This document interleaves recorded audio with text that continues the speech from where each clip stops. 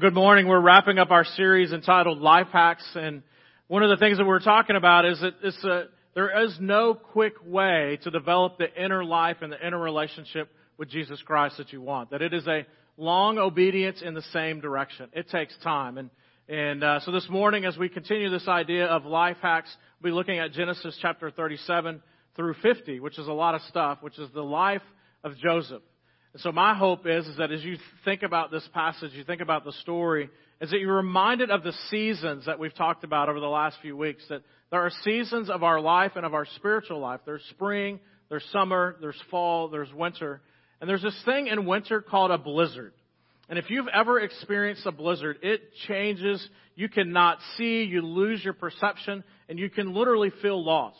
And so this idea of winter in our spiritual life does the same thing for us as well, is that you can be going along and winter is coming and you think you've all got it figured out, and all of a sudden a blizzard comes and just kind of wipes out your sight and your perception, and you're just kind of stuck. And so this morning I want us to think about the idea of a winter in our life. And we're going to be looking at Genesis chapter 37 through following. And don't judge me, but one of my favorite books growing up, the series actually, was Little House on the Prairie. Now, I don't know if you like that or not. We didn't have TV, I guess. I don't know what was going on. But I read it, and I enjoyed it. I love history. And one of the things that I, in reading that, was reminded of was the fact that Paul, whenever winter came, they always prepared themselves for a blizzard. And the way that they prepared themselves for a blizzard was they would tie a rope to the house, and that rope would also go to the barn, because you're going to have to still continue to do work even during winter and even during a blizzard. And in those days, they didn't have these wonderful guys like we and gals like we have now that are meteorologists that know exactly what's going to happen tomorrow in the weather. They just kind of they just happened. They knew it was winter and a blizzard might possibly come. And so they have a rope and it's prepared and they're ready to go. And so when blizzards would happen, Paul would grab the rope from the front porch and would walk out, do his chores, and come back in. And they knew that he would be safe. Why did they do this? Because there are story upon story upon story of people who weren't prepared for the blizzard but still had to go do the work that they needed to do and took the chance of going to the barn and coming back and never making it back. They would literally fall short of the house. They would even fall short of the barn because they became disarrayed. They lost their senses. The blizzard was such that they could not do the things that they were necessary for them to do. And so they always, those that were prepared, knew in winter to put a rope between the house and the barn, because winter and a blizzard is coming. So for us in our spiritual life, there's going to be moments where blizzards are coming. What I want you to grasp is this, is that God the Father, through Jesus Christ, has attached a rope to you. That whenever you go out in winter, whenever you go out in a blizzard, He has tied a rope around your waist, and you can never leave Him. You can never walk away. You may want to get off path. You want to stray. You may think, hey, I'm going to go this direction. But God the Father, through Jesus Christ and us saying yes to what He did on the cross, attaches a rope to us, and that is a covenant rope. He will never relinquish that relationship from us. And so as you're going out and doing the work that you're doing in life and going about life, there may be moments where you're distracted by winter, but you can always get back home. God the Father is always on the porch, ready for you to come home. So think about this.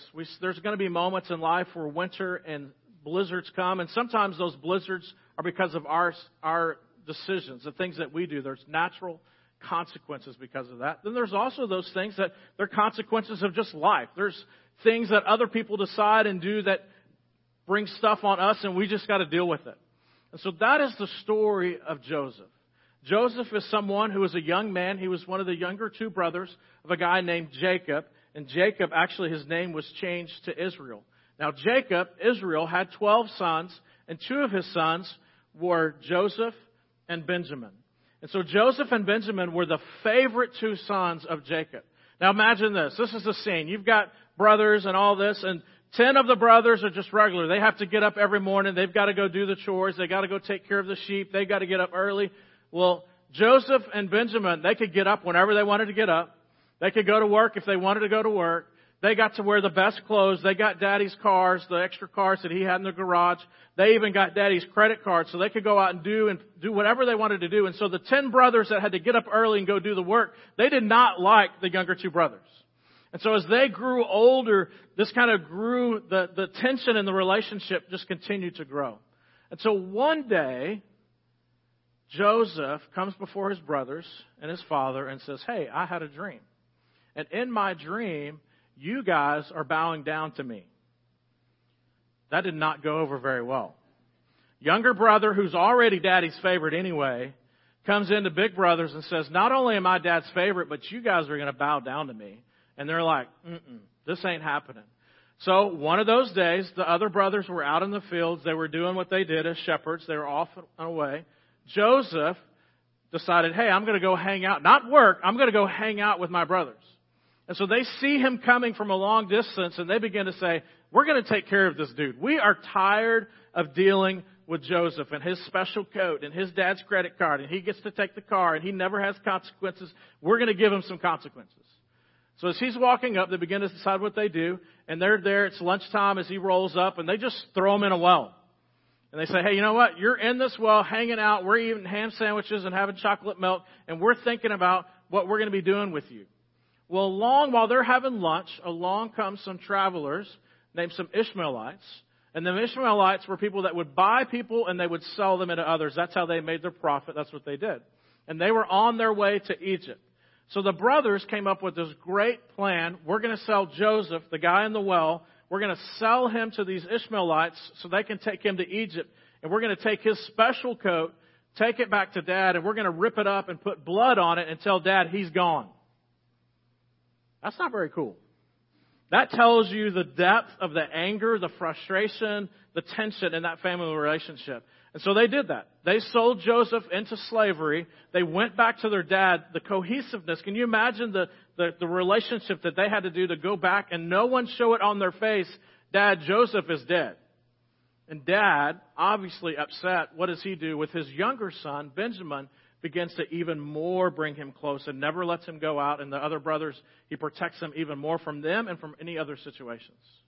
Well, in the meantime, Joseph, as those guys grow up, Joseph is stuck in Egypt. And he's bought by a man named Potiphar.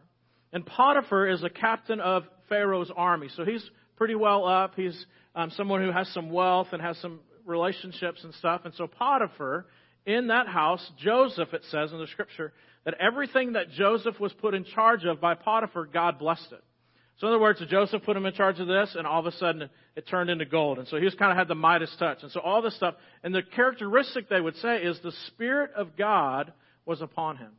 So everything that Joseph would do in Potiphar's house, the Spirit of God was on him. In other words, he had character, and that God was working and transforming him. And so everything he would do, God would raise him up until finally he became the head man, the head steward of Potiphar's house.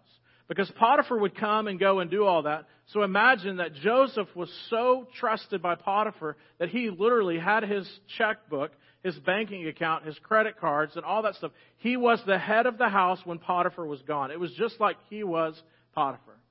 Well, one day, as Joseph is being Potiphar and being the head of the household, Potiphar's wife was in the hot tub and sees Joseph walk by. He's been mowing the yard and taking care of things. And she's like, Potiphar, you know what? Potiphar did a good job with choosing this guy. He looks good. And so she's like, Potiphar, Joseph, come over here. And so Joseph is like, no. And he flees the situation. And she is so in tune with this. The scene is, this is good daytime TV. Both of their clothes are ripped. Okay? And so then what happens? Potiphar shows up and he sees wife and Joseph chasing each other around the house. She's chasing him, and he's like, I'm getting away. And immediately she comes up with this story, and Potiphar throws Joseph into jail. Well, as Joseph's in prison, again, everything that he does, God's Spirit, the character of him begins to rise. And so within a few weeks, within a few months, he's actually put in charge of all the other prisoners. So prisoners come to him, and they talk to him so that he can take things to the warden. So that he's on that level. God continually moves him up. Well, while he's in prison, two important guys get thrown into prison, and they are the cupbearer and the bread maker of Pharaoh's house. Apparently, they didn't do a good job on one dinner, and so they got thrown in prison. And while they're in prison, they have dreams. Both of them, the cupbearer and the bread maker, have dreams. And so they are asking around, who can interpret this dream? I want an interpretation. And Joseph says, Your dreams have come from God, and the only way that those dreams can be interpreted is by the Spirit of God.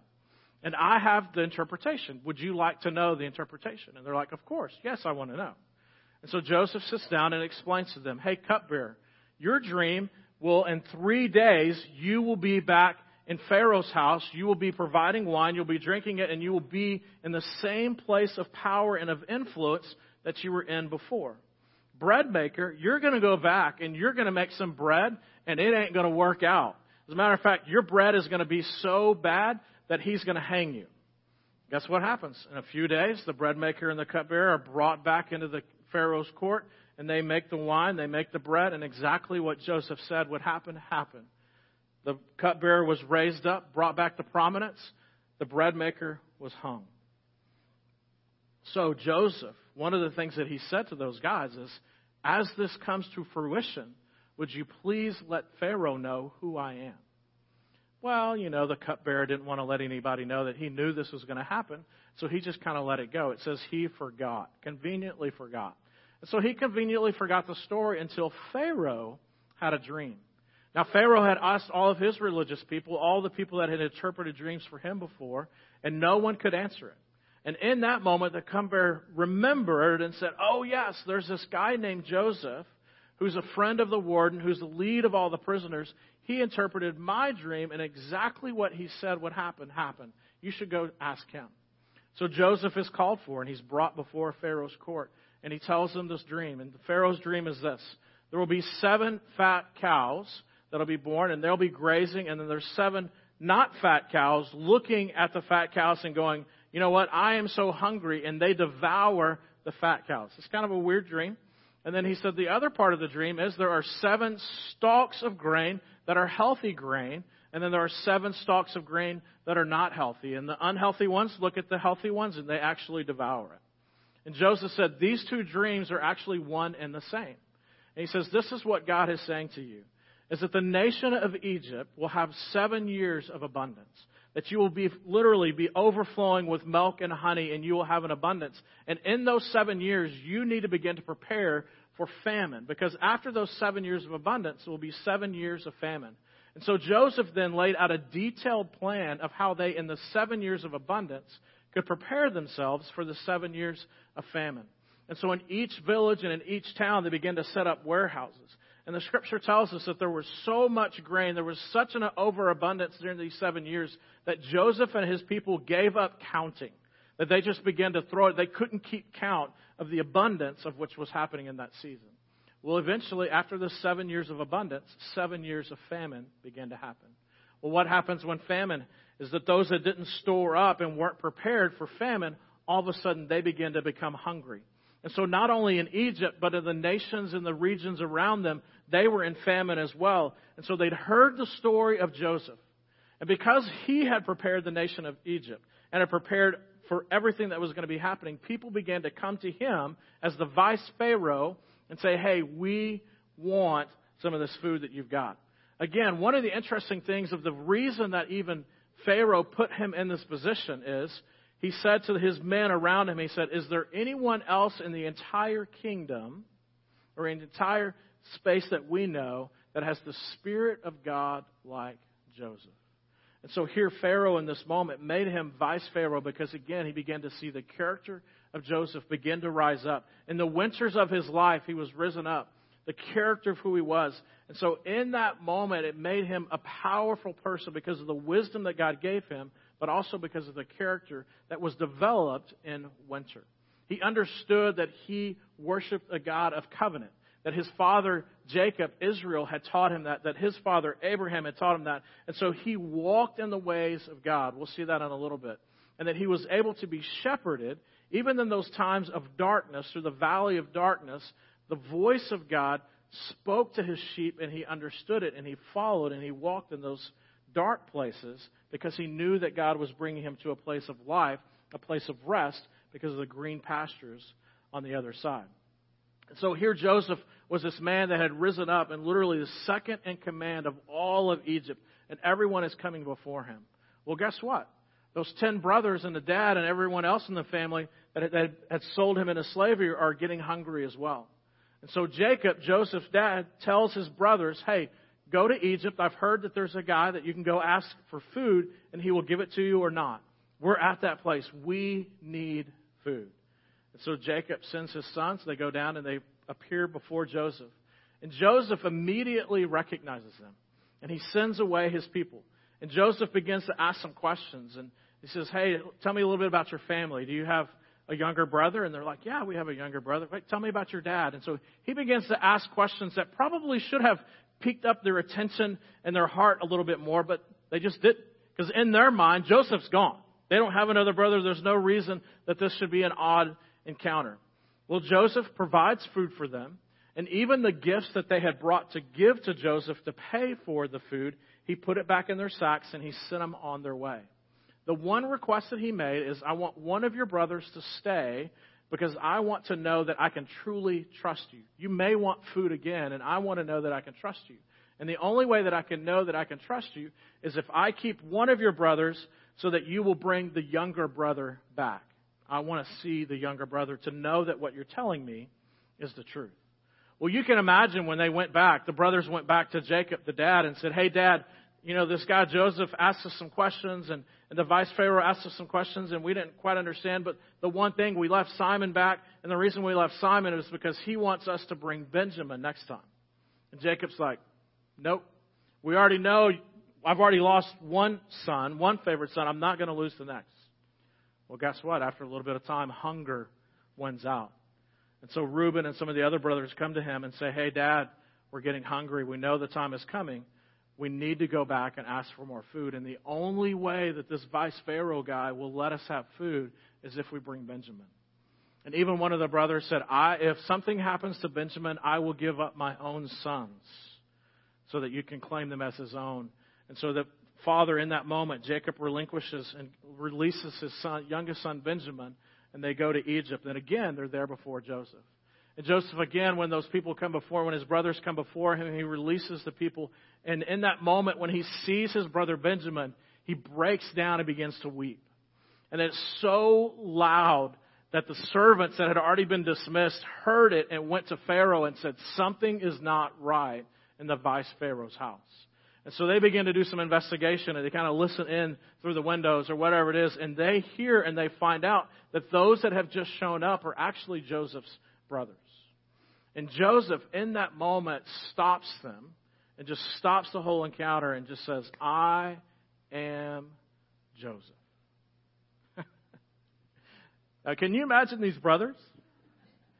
I mean, we kind of remove ourselves from the scene, but can you imagine, here are these brothers, and they have sold Joseph into slavery, and their assumption is he is gone.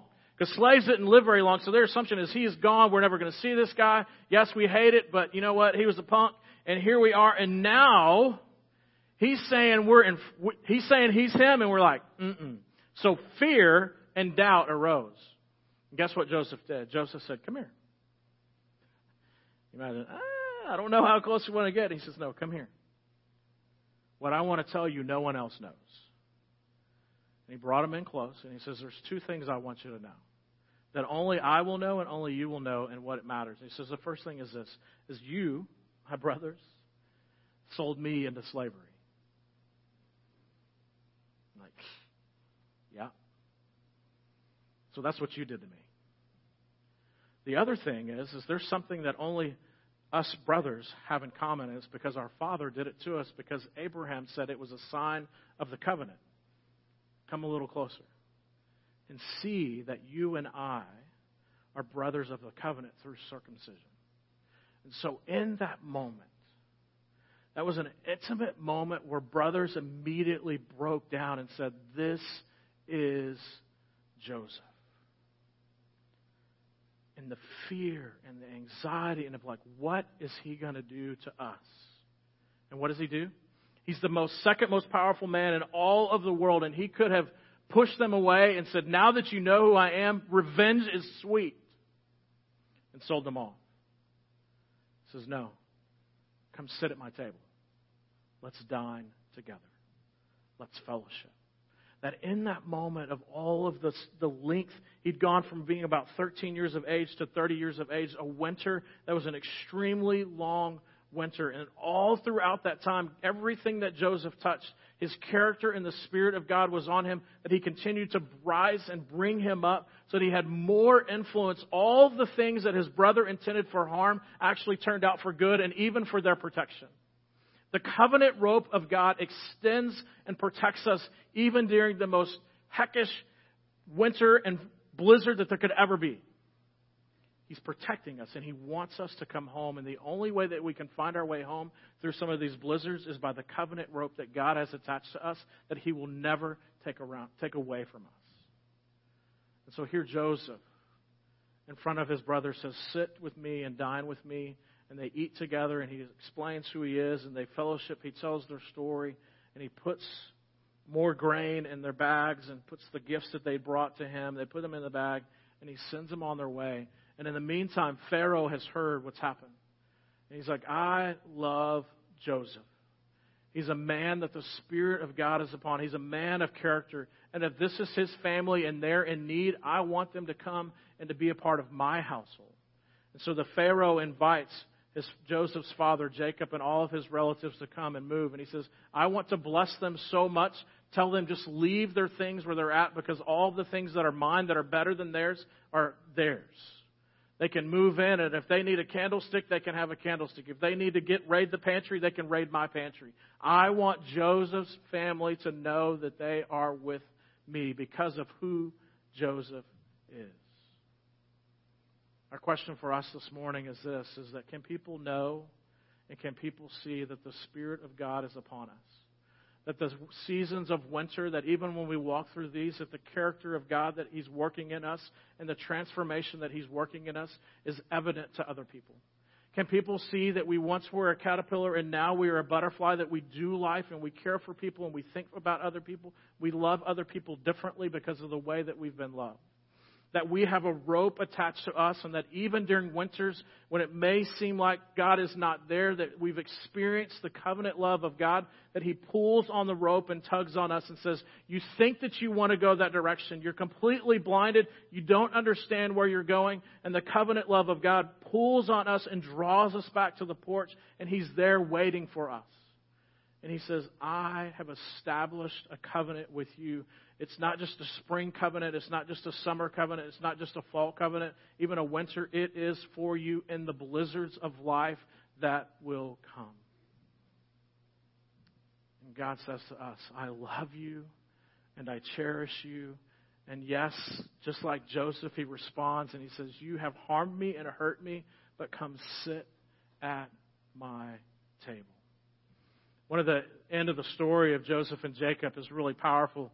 Jacob invites Joseph to come see him, and I imagine they're kind of on the little edge of a plateau, and the sun's going down, and Joseph, it says, is standing on his staff. It's holding him up. Jacob's at the end of his life, and he invites Joseph in, and he says, "Joseph, there's been seasons of life for me as your father that have been extremely difficult. But the thing that's been interesting for me is that God has always used His voice as the shepherd to speak to me as His child. And that at one point He gave my life purpose and meaning because He gave a plan for me. And He said if I would follow that plan, long obedience in the same direction, that He would always care for me and always protect me and provide for me and bless me in ways I could never understand." And He says, "Son, Joseph, I see the same has been true for you. That even though your brothers have meant something for harm, that God used it for good, even to the protection of me and your brothers. God has tied a covenant rope around us that He established through your great-grandfather Abraham and through my father Isaac and through me, and I'm seeing that carry out in you. That the covenant rope that He's attached to us has kept us strong and kept us safe in winters and in blizzards, that everyone else may fall down, but because God has held us tight and has whispered to us in the midst of storms, we can hear His voice and know that He is with us. I can stand here on this hill as the sun goes down in my life and stand on this staff and say that God is good." That Joseph's moment with his father Jacob, it says Jacob's last thing was a moment of worship. That as he looked back over his life, he could see the hand of God. And he said, "Joseph, I see in you what Pharaoh saw in you. The Spirit of God is evident in your life. For us, as people encounter us and do life with us, is it evident that the Spirit of God is moving in us and changing us and transforming us, even during the winters of life? My prayer is that that's the case. Not going to be perfect, but that the Spirit of God is moving us and shaping us along obedience in the same direction, knowing that the covenant rope of God is attached to us and always brings us home. Let's pray together.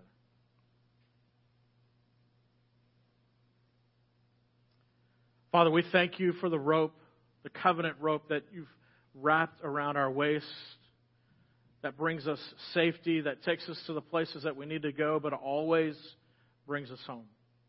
The rope that tugs on us to say, hey, those are places you don't need to go, places you don't need to be, but to know that you lovingly tug on us and want us to come home. That even when we've strayed, you want us to come home and you want us to sit at the dining table with you and to sup with you.